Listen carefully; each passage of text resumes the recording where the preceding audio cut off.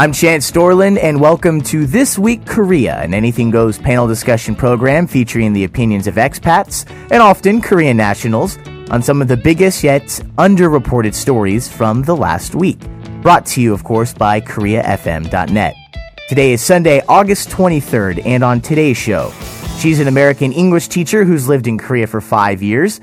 She's a poet and feminist interested in pop culture and how the media influences the way we think, who has contributed articles to popmythology.com, and you can now read more of her work in the upcoming September edition of Groove Magazine. Mary Hickman, great to have you on the program. Hi.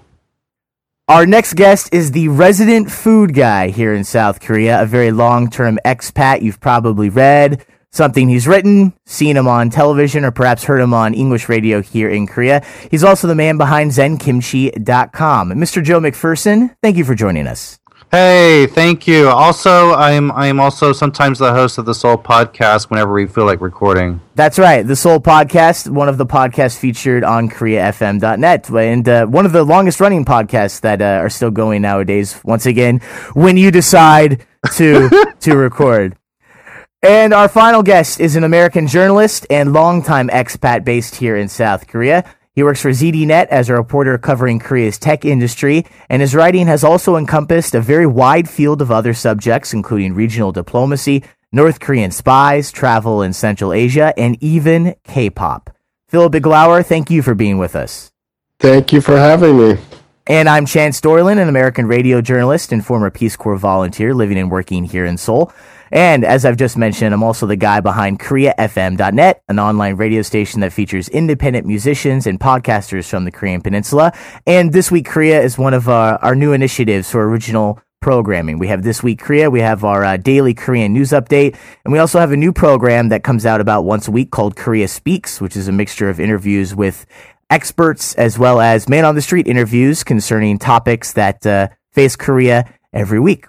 So, everybody, let's get going here. We have had a lot of interesting developments on the peninsula as of late. So our first topic, perhaps, is no surprise. This weekend, South Korean President Park Geun-hye ordered military units to retaliate against North Korea if they are provoked in response to an exchange of artillery shells by the two nations, as well as Thursday's ultimatum from Pyongyang that a strong military action would take place by 5 p.m. yesterday if the South had not dismantled its psychological warfare loudspeakers along the DMZ, a program that was actually only restarted about 2 weeks ago in retaliation for a reported North Korean landmine attack that left 2 South Korean soldiers severely injured. However, North Korea still denies involvement with that incident, and the resulting use of loudspeakers by the South was actually the first time that either side had returned to that type of psychological warfare campaign since an agreement to stop that 11 years ago. Now, we're all here. We're all still alive. The sirens aren't going off. So things didn't end up escalating the way that, North Korea had said they might.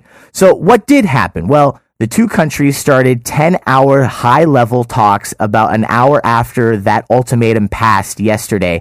And those only stopped this morning at about 4:15 a.m. And now today, Sunday, August 23rd, North and South Korea are scheduled to resume those high-level talks later this afternoon.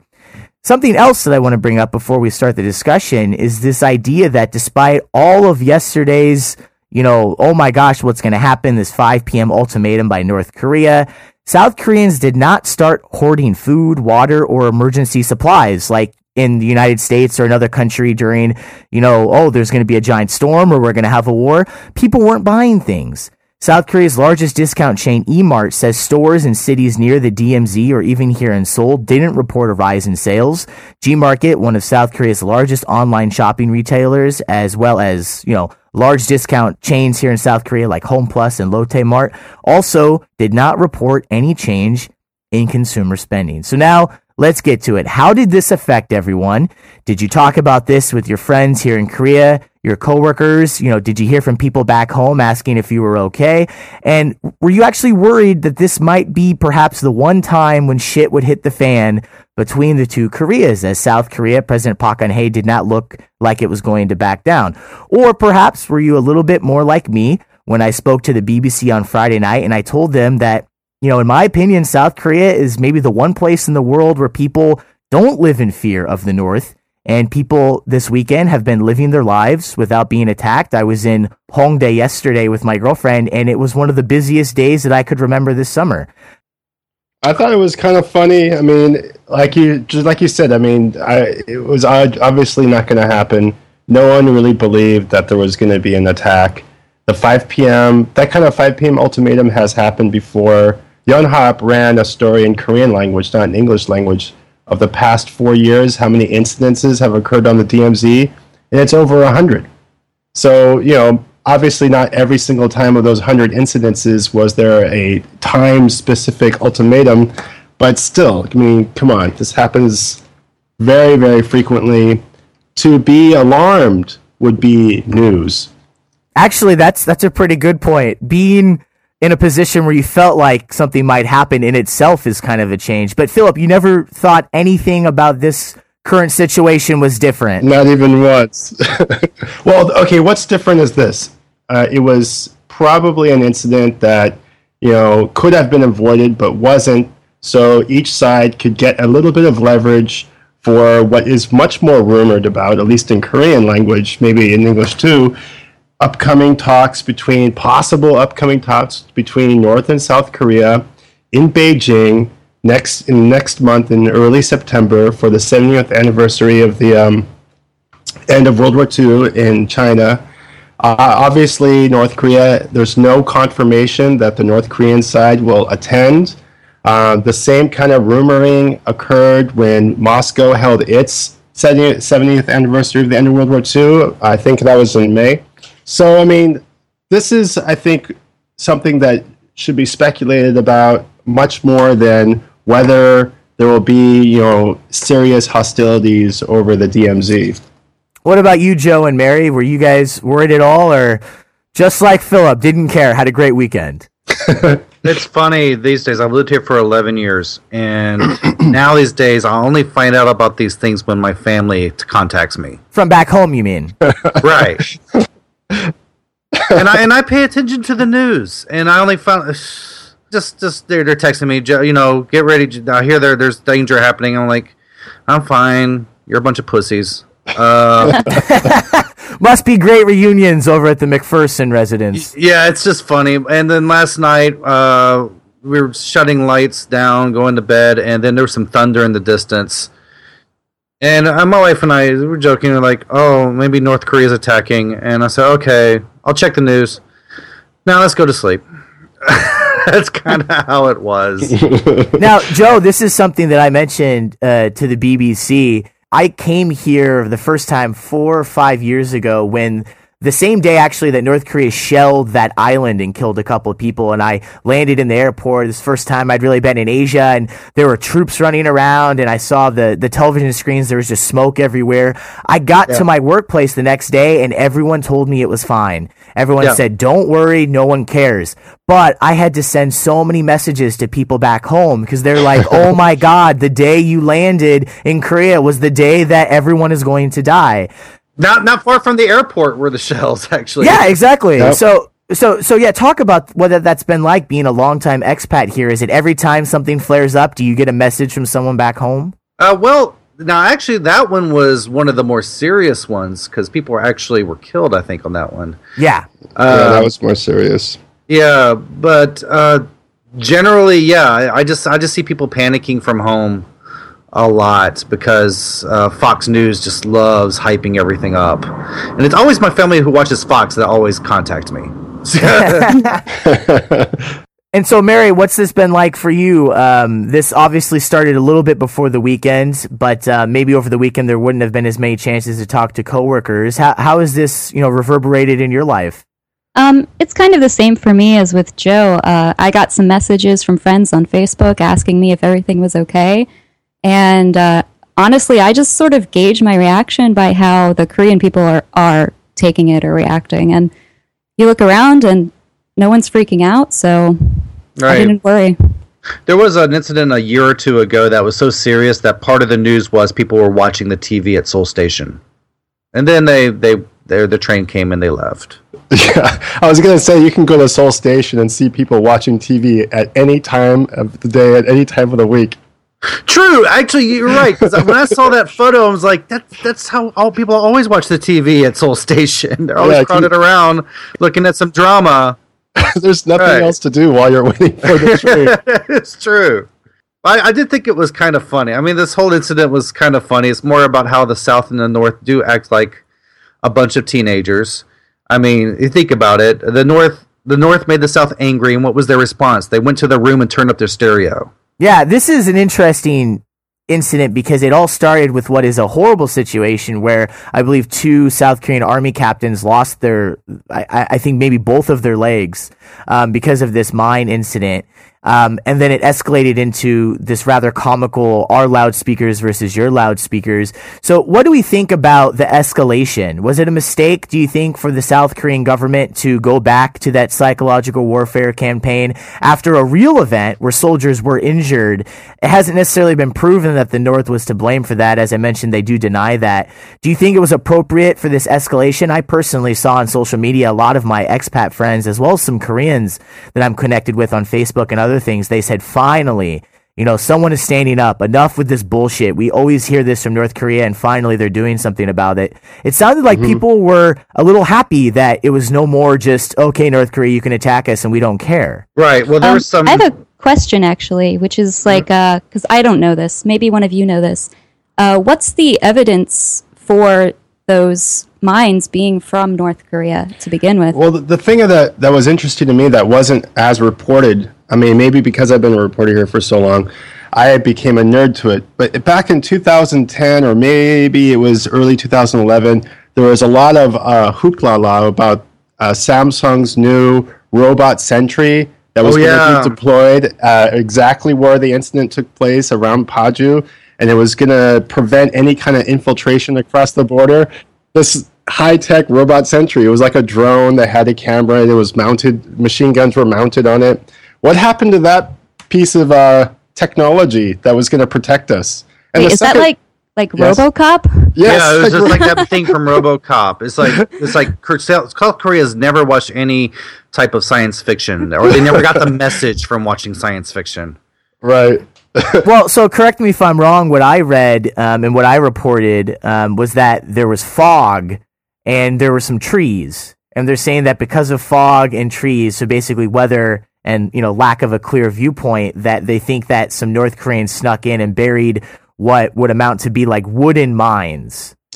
But if you ever go up there, the weather is always crappy in Paju.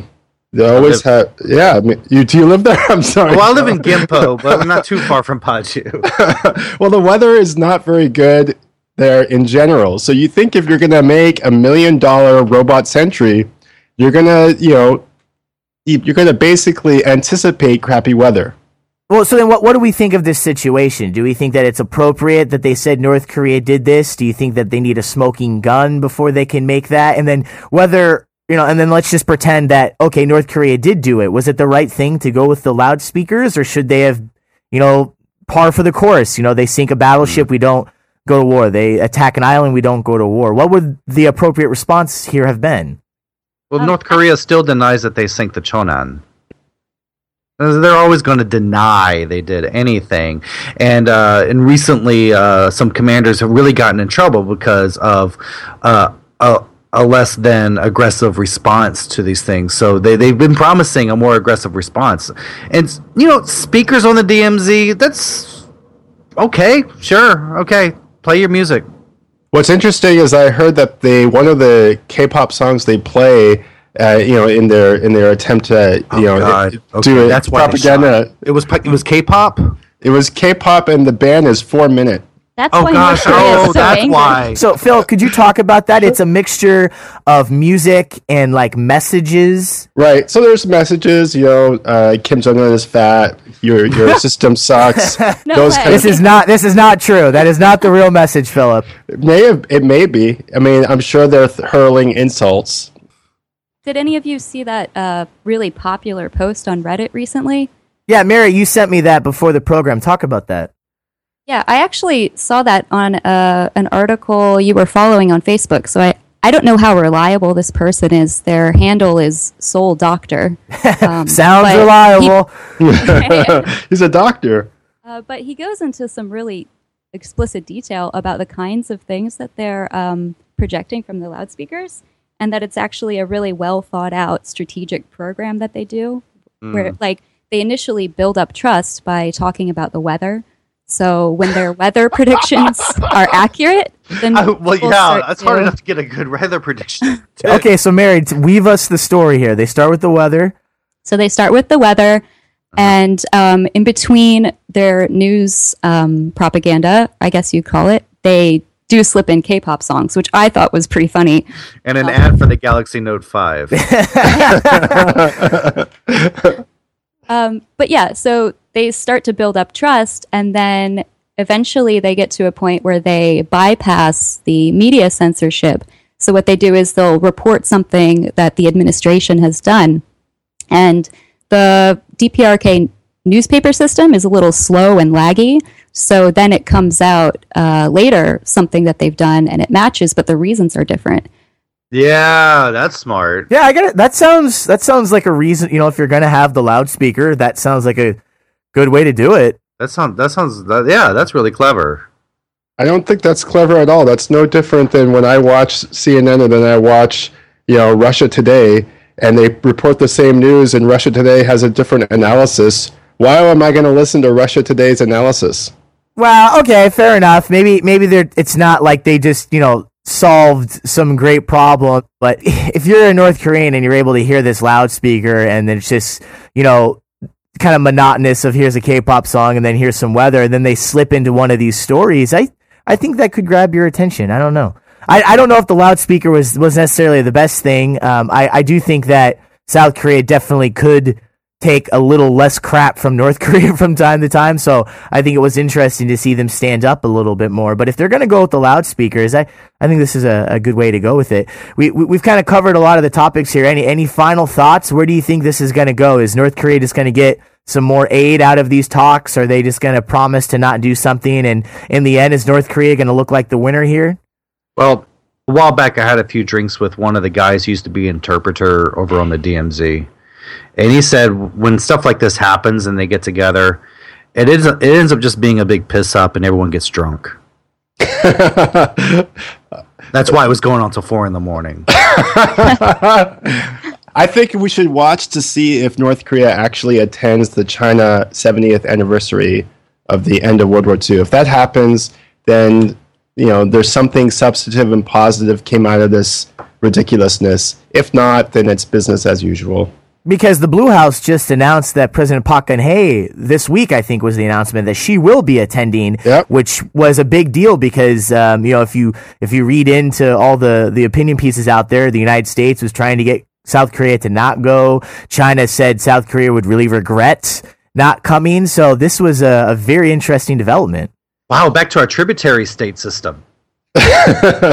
Well, I think it's embarrassing for Russia, too, because Russia wanted to be the one to broker this peace, and now it's China, again, outshining Russia again. Well, I'll leave it on that. I think that's an interesting way to look at this, Philip. Mary, before we go on to our next topic, could you tell us a little bit about kind of what you do here in Seoul and the life you've made for yourself? You haven't been here quite as long as Philip and Joe, but you're very involved with the music industry, and you're also a poet. Well, I'm married to a musician, so there's that. So Yay! Yeah. So I go to a lot of shows, and I'm friends with a lot of musicians here. I'm working at a women's university, which has been great, really amazing. And sometimes I write articles about pop culture. Yeah. And then could you talk about as a teacher here in South Korea, it's very normal to kind of jump around job-wise, and that could mean working in the public sphere for like a high school, middle school, and elementary, or an after-school hagwon, and now you've made it up to the really good game of being a university teacher, but you're also at a women's university. Could you talk about how that's been different than perhaps some of your other work experiences? Well, I think the really shocking thing for me was the fact that I'm one of 2 women in my office, foreigners, that is. There's a lot of Korean female teachers as well, but that largely they tend to prefer hiring men within the university system, at least where I am. And I thought that was really shocking because it's a women's university. So I was a little surprised by that. However, having worked in the kindergarten system, they tend to prefer women for that. So, it's kind of interesting. Yeah, it's an interesting system because living here in South Korea, I've been here the last 2 years. You guys all have been here longer than me. It's been great to kind of speak to, people like yourself, Mary, and other female friends that I have here in South Korea, because it is very different being a woman in South Korea, a Korean woman or a foreign woman, or being a foreign man or a Korean man in South Korea. And one of the things is jobs. They talk about how difficult it is for females here in South Korea to reach the executive level. I just did a story about that, where the executive level for women in South Korea is very poor, proportionally, this glass ceiling. A company like Samsung, surprisingly, is actually at about half. So it's the leader in the game. It has about, really? Half of executives at Samsung are women, and everyone else is pretty much below that. But the interesting thing is what you mentioned about hiring practices. I think in some areas, having to deal with the problems of being a woman in the workplace is definitely present, and it's something that makes it unfair for the female side of the equation. But when it does come to kindergarten, I think women do pretty well here in South Korea. Well, there's this whole perception that women are more nurturing and caring, which is, in itself a form of benevolent sexism. And so, yeah, great. It can work in your favor sometimes, but it does keep you at a certain level. Interestingly enough, I don't think I would have gotten this job if the other female foreigner hadn't mentioned to the boss, like, hey, can you please hire a woman? That would be great. We're at this women's university. It would be nice if... Great. Well, yeah, no, I was really happy to see that you'd been able to move up to that position. That's kind of the goal for a lot of people here is when you get to South Korea, especially with the change in English teaching, which I know, Joe, you've been posting a lot about on Facebook about how the industry is kind of drying up. So, happy to see you over at the Women's University, and hope you can stay there for a very long time with you and your music husbands. We'll leave him out of the conversation, but a very well-known musician here in South Korea. Moving along now to our second topic, the Korea Times reports a horrible story and the fears that have now risen because of this. Hidden cameras, these videos, these photos that are just really kind of skyrocketing here in South Korea is causing fear among women on the peninsula, especially after this recent event. A video clip shows more than 100 women showering in a locker room at a very popular water resort, Caribbean Bay. It's gone viral this week. Police say the 10-minute video was filmed actually last year, but was released recently on a US-based website. The video is reported to have been recorded actually by a woman in her 20s, and I saw a screenshot on the internet. You can actually see the woman's face in the mirror. She appears to be holding what looks maybe to be like a phone. And she appears to be ethnically Asian, but of course you couldn't tell her nationality, based on that photo. And so it'll be interesting to see if they're able to find this person.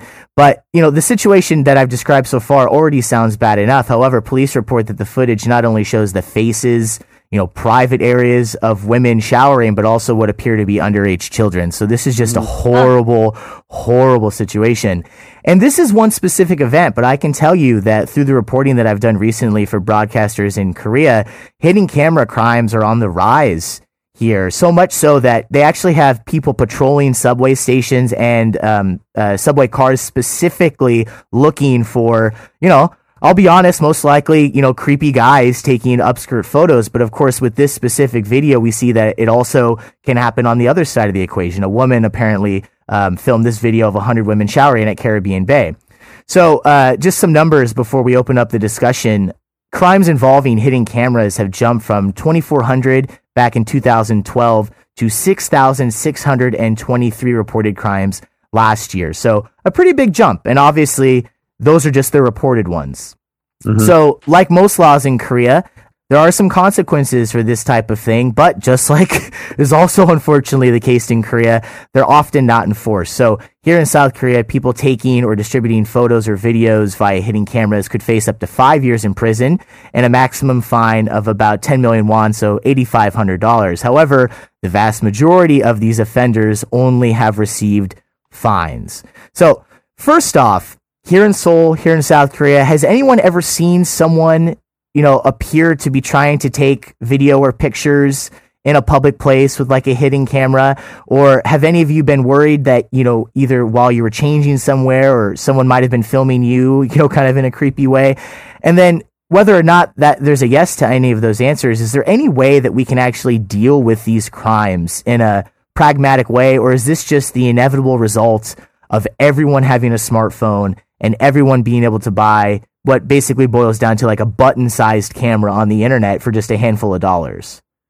Well, didn't they try to curb that a few years ago when they made the smartphones have a noise every time you hit record?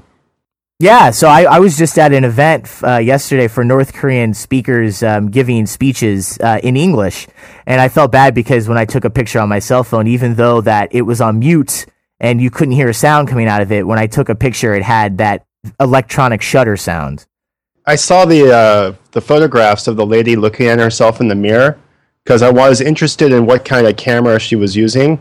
And just because the whole spy cam, as far as tech goes, the spy cam thing is pretty popular. People order it online a lot. And the instrument that she used apparently is something called cover photo. It's kind of like a periscope case. You put it on your iPhone 5 or iPhone 5S, and the periscope function allows you to take a picture or take video with your phone, but it looks like you're just holding it down, like you might be reading something, texting. So I think that's the tech she used. I mean, you can see it basically when she accidentally shoots herself in the mirror. And another thing, I think because she did that, they're going to catch her. I mean, they have her face. The police have to do the legwork of matching every single photo with, people's IDs. Well, yeah, they can check the CCTV footage if it still exists at Everland and try to put something together as well. Interesting. I think this was mentioned, but maybe one of my friends mentioned this, but somebody said, thank God this wasn't a foreigner. Yes, Mary. I think we have some common friends. Maybe a male friend of ours mentioned that. Yeah, if this had been a foreigner, I might have just left the country. This would have been the worst story. This would have been on the cover of every English newspaper. This would have been horrible. Would have happened. I kind of was entertained by the Korea Times story. Some little things. For one thing, they actually gave you the exact name of the video so I could Google it. Yeah, I thought that as well. Yeah, no, I saw that. Yeah. And I love this quote. I think most women have no idea how widespread such videos are, a 30-year-old man surnamed Park said. I am actually surprised by the fact the video leakage became an issue. There are plenty of others online. Thank you, Mr. Park.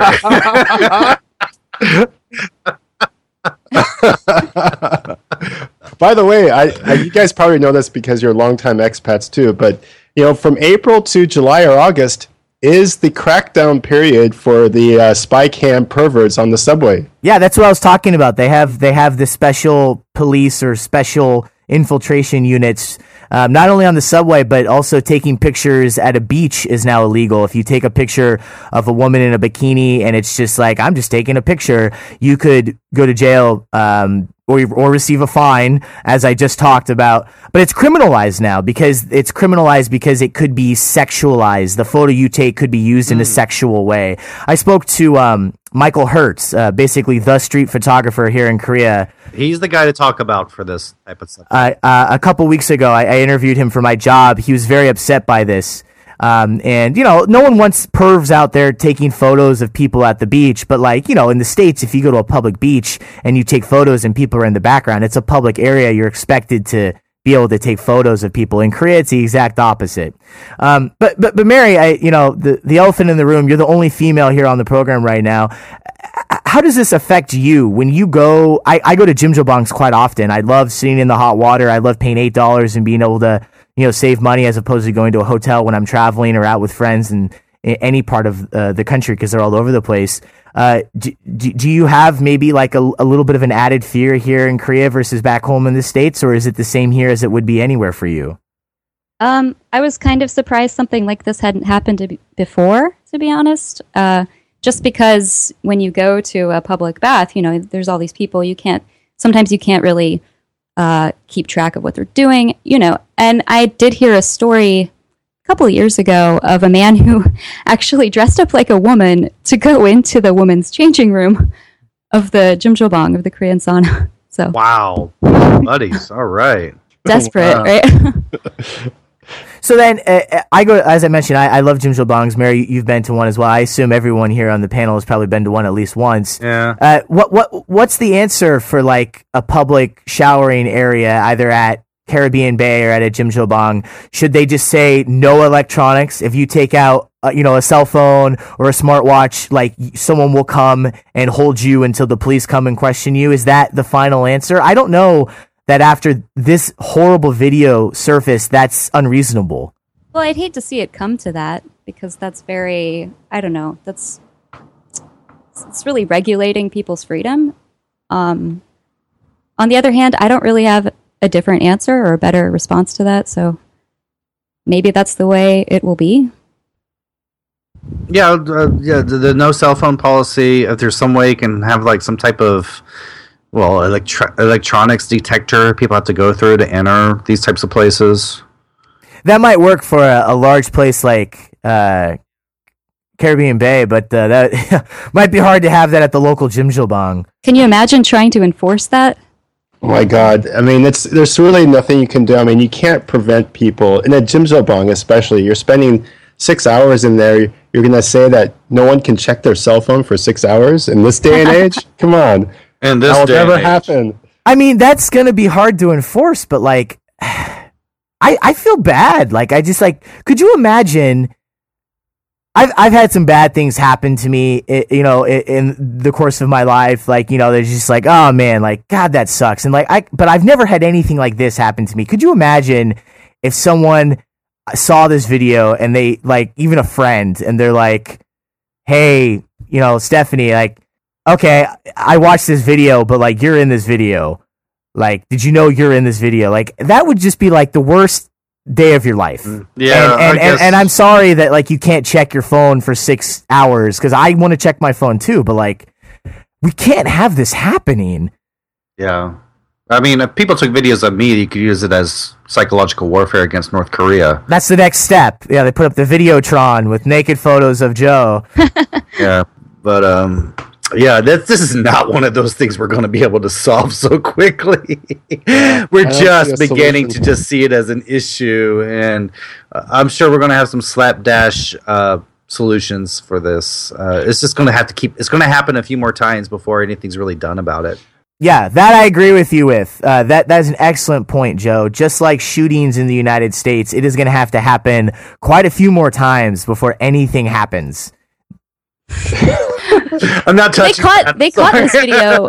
They caught the video pretty quickly, right? Like shortly after it No. was posted. No, Apparently it was shot last year, and then it was posted online. so last week. where are people posting it, on YouTube or a different site? I don't know. I guess on the interweb scene. It might have been spread so much that it's impossible to take down. Oh, it's impossible now. It's totally viral. Korea Boo covered it. Jesus. Yeah, well, once Korea Boo's on the scene, that's a good point. Oh, boom, got it. No problem. Yeah, you can find it easily. Yeah, you just paste that in the Google and hit videos, and boom, it pops right up. Yeah, I don't know. And now I'm going to get contacted by the police. Well, I guess we've talked about this a lot, but I guess final point to make. You kind of talked about this earlier, Philip, and then I think, Joe, you talked about the CCTV. I'm not so sure this person's ever going to be caught. Yeah, I'm not so sure either. I'm looking at the Korea Boo coverage of it, and the picture of her is very clear. I can see her. She's totally Korean looking. I think they're going to catch her, and they're going to catch her quick. Mary, you think she's gonna be caught? Well, they have her image, so I would hope. Oh that they gosh, it looks like a man. is it a man dressed up as a It woman? looks like she's wearing a wig, a really bad Uh-uh. wig, like the show Surprise, that kind of bad wig. I don't know. That could be a man. Incidentally, in the subway crime ones, the subway police or the police station that gets the most complaints for this is in Cheongno Samga. So if you ever on the line 3 or line 2, That's the old man station. it's the old man station. Well, like I said, man, I'm a guy, but I if I had to pick someone to be doing this, it would be the pervy old guy. But as this Caribbean Bay video shows, it happens on both sides of things. Let's move on to greener pastures. Before we hit our last topic here, Joe, as I mentioned at the beginning of the show, you're Mr. Food here in Korea. Every time I think about food, I think about you. I think Zen Kimchi, which I guess that means I'm thinking about Joe quite a lot. Could you talk about all the things that you're involved with? You give goodness tours. You run the blog. You appear on talk radio. You appear on television. Yeah, I'm trying so hard to cut back on what I do. That doesn't earn me money. But yeah, I run zenkimchi.com. We're Korea's longest running food blog. We also run popular food tours on koreafoodtours.com.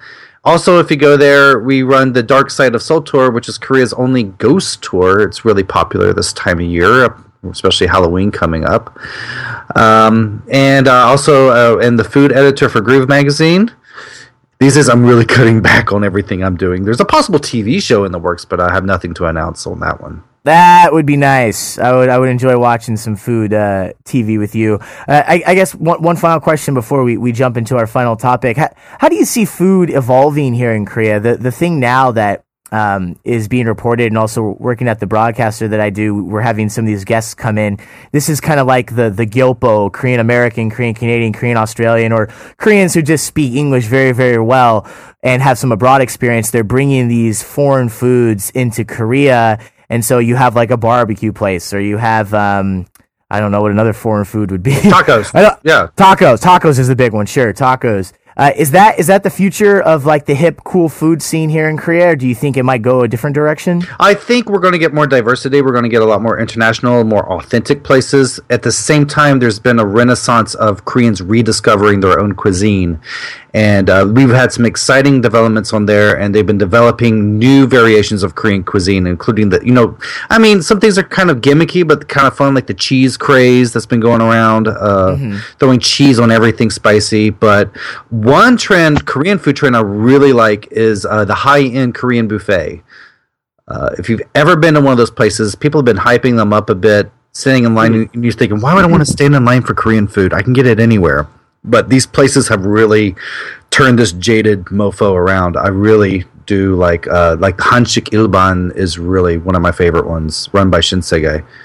Now, I've never been to a Korean buffet. One time I found a place that was like $10 or $15. You could do like all you could eat samgyeopsal. Right? No, yeah, those cheap. But places, what does a Korean buffet mean, and what is the price for a high end Korean buffet? Yeah, well, it's around the same price as maybe Vips, one of the steak buffets.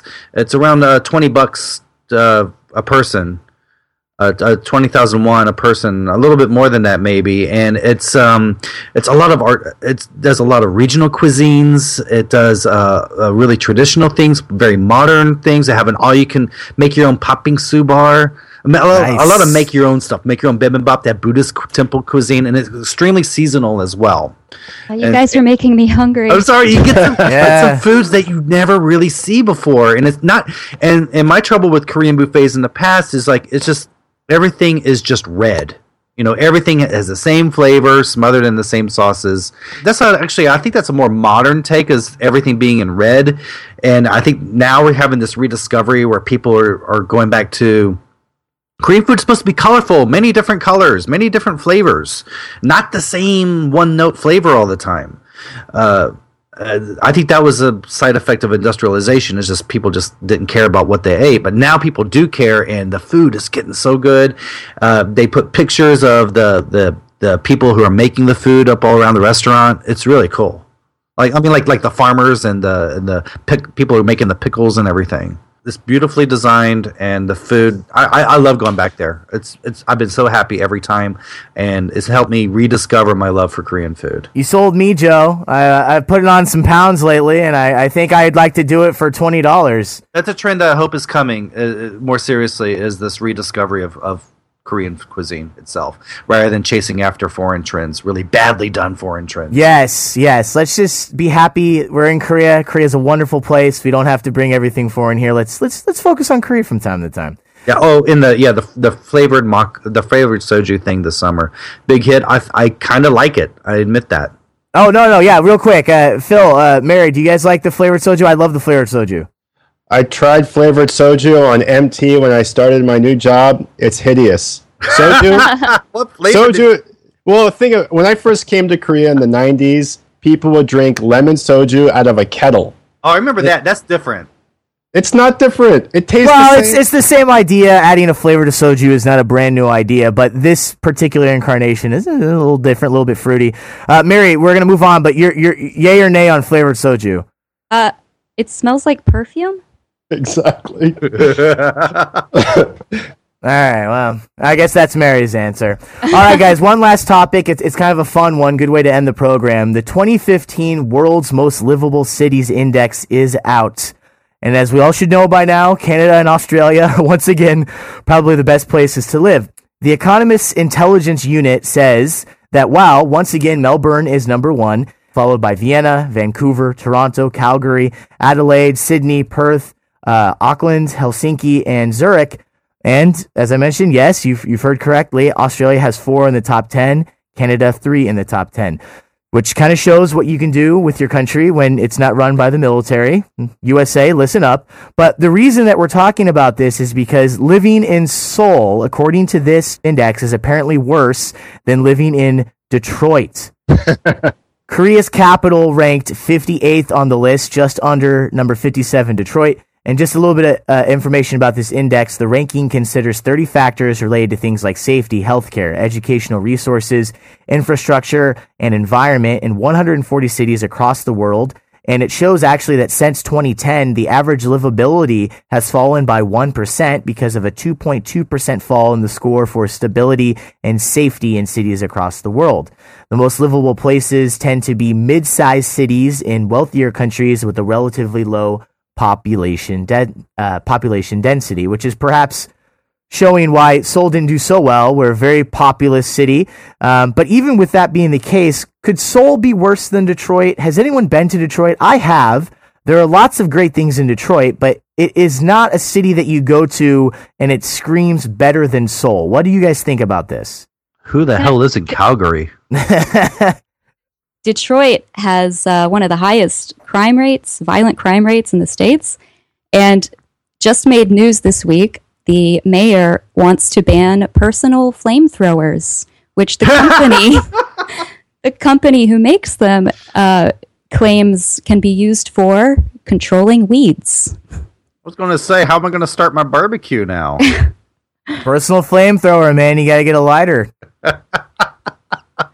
So I think we all agree Detroit has some problems, and the point of this topic is not to kick Detroit in the pants, because that's been happening for quite a long time, unfortunately. To be fair to Detroit, they've been working hard on increasing their cultural venues as well. Yeah, Detroit, I did an interview sometime in the last maybe 6-7 months for the broadcaster that I work for, and it was talking about Detroit's kind of moving some things around. The Detroit Auto Show is still going strong. So yeah, Detroit, trying to make some progress, but Seoul is just a wonderful city. Why do you guys think Seoul was ranked under Detroit? It's a fluke. I mean, London and New York ranked. London, Detroit, New York, Seoul, all ranked in the 50s. New York City is in the 50s? Give me a break. Give me a break. I gotta tell you though, Philip, have you ever lived in New York? New York is a horrible city if you're not rich. New York is a dirty, horribly overrated city if you are not rich. Well, livable and where you want to live is not the same thing. Who would not want to live in London or New York City? I would never want to live in New York City ever again. I lived there 6 months and I wish I could forget it. Oh my God. Okay, so obviously these polls are a little bit subjective, and every time there are cities that do probably better than they should have and cities that do worse than they should have. But I guess let's focus on maybe what are some things that might have hurt Seoul in this? What are some of the problems with living in Seoul? Population density. I mean, you said it. The bias of that survey by The Economist is that populous and pop-dense cities score low. Well, I mean, on there's also a threat of military conflict, and we just talked before about how people outside of Seoul tend to escalate how much of a threat that really is. That's one of the stability factors. One of the things they did mention was that terrorism and crime. Mm-hmm. And so Paris, because of what happened last year, it gets scored lower. Yeah. So that's another factor. But I mean, crime and terrorism, I don't really see that as much of a threat in Seoul. Yeah, crime is super, super low here. Little things, availability of over-the-counter drugs. I would say a little less so than where I come from. I have to get people to bring basic drugs over. Yeah, if you have a cold and you go to the doctor, they'll give you medicine. And I ask my girlfriend, I say, "What is this?" And then she'll be like, "Oh, he just kind of gave you vitamins." And I know that in the United States that, you know, we overprescribe a lot of stuff, and, you know, I do love that shot in the butt. I do love that shot in the butt they give you. Oh God. yes, who has received a shot in the right or left butt cheek here in Korea from a doctor? I have. No, they vaccinate for colds they over-vaccinate for flu and cold season. No, but this was not a vaccination for a cold. Yeah, my doctor said I was missing some vitamins, and he gave me a shot that really hurt. It feels great. It feels great. Oh, man, the rest of the day I'm like high. I love that. Whenever I'm feeling sick and I'm just feeling great, and then I crash and I'm like, give me another shot in the butt, please. Yeah, Joe goes to 3 doctors to get his vitamin D deficiency. Get my shot in the butt. But basic things like the stomach pills, or just, I mean, I like to have a giant bottle of ibuprofen on hand. It's really hard to suck in Korea. They I have have good regulation against them. You can't get good drugs here. For cough syrup, and even like I had gotten food poisoning when I went to Kenya, and when I came back, I wanted to get not acidophilus, what's it called, the probiotics. I wanted to get a probiotic, and the probiotic they sold in the drugstore sucked. So I had to I had to do this whole spy cam, sneaky North Korean spy thing to get decent probiotics from the military base. It was really a pain in the butt. Yeah. People come over. They have to go by Walmart and get me some stuff and get my resupply going. Yeah, no. Every time I go to the States, or even when I was in Germany last September, about a year ago, I always just hit like a basic store, like a Walmart or just like an Apotheca in Berlin, to get basic stuff that is just lacking here. I gotta tell you, I love Korea. I love Seoul. I live here by choice. It's my favorite place to live. But yeah, even over the counter stuff isn't the greatest here. Mary, what's your experience been living here in Seoul? Have you had problems getting either prescription or over the counter medications? Well, I just wanted to ask if they factor in the amount of vomit stains per city. It'd be interesting to see where Detroit ranks on that. Right. In comparison. On the street. There's Detroit pizza, and then there's Seoul street pizza. But that's an indication of the landfill problem that is in Seoul. Like sanitation and landfill, that's a big problem. And why is that a problem in Seoul? Because of population density. So I think we all agree that Seoul perhaps would have been nice to not be below Detroit. But where do you think Seoul should fit on this line then, in the top 10 livable cities? I think the top 10 ones that are there are probably much better than Seoul, but is Seoul better than Tokyo? Is Seoul better than Berlin? Is Seoul better than New York? Is Seoul better than LA, just to name a few well-known cities? Yeah, I would say housing prices are really steep here. Yeah. I mean, not San Francisco, Silicon Valley steep, or even London steep, or even I've heard people compare it quite a bit to New York as far as the steepness. Well, New York housing prices are horrible, but you don't have to throw down, $200,000 to live at a place. You just have to pay a lot of money per month. Yeah. So it's a different problem. Yeah. And so that's what we're stuck with. We do Jeonsei, and so we have like $150,000 put down in a place that we can only be in for 2 years. And then it's like we gotta keep hunting for a new house every 2 years. It's just ugh. I will say, pretty tough. in defense of Seoul, the transportation system, amazing. Yeah, it is. So good. Yeah, Best I've ever found. Better than Germany. yeah. There's a lot of good things. I mean, there was I was at Koreaboo, there was a list of great things about Seoul. I think transportation is great. The all-night restaurant and bar scene is great. It's very dynamic. I mean, it's not that bad. I like dense population cities. I like the atmosphere, the lifestyle, and actually I lived in Germany, and compared to Germany, oh gosh, I love the lifestyle in Germany as well, though. But I would say surprisingly more diversity, I would say, in cuisine in Seoul than there would be in the places I lived in Germany. Where did you live, Joe? I lived in Berlin, and it was basically German food or Turkish food. Turkish food.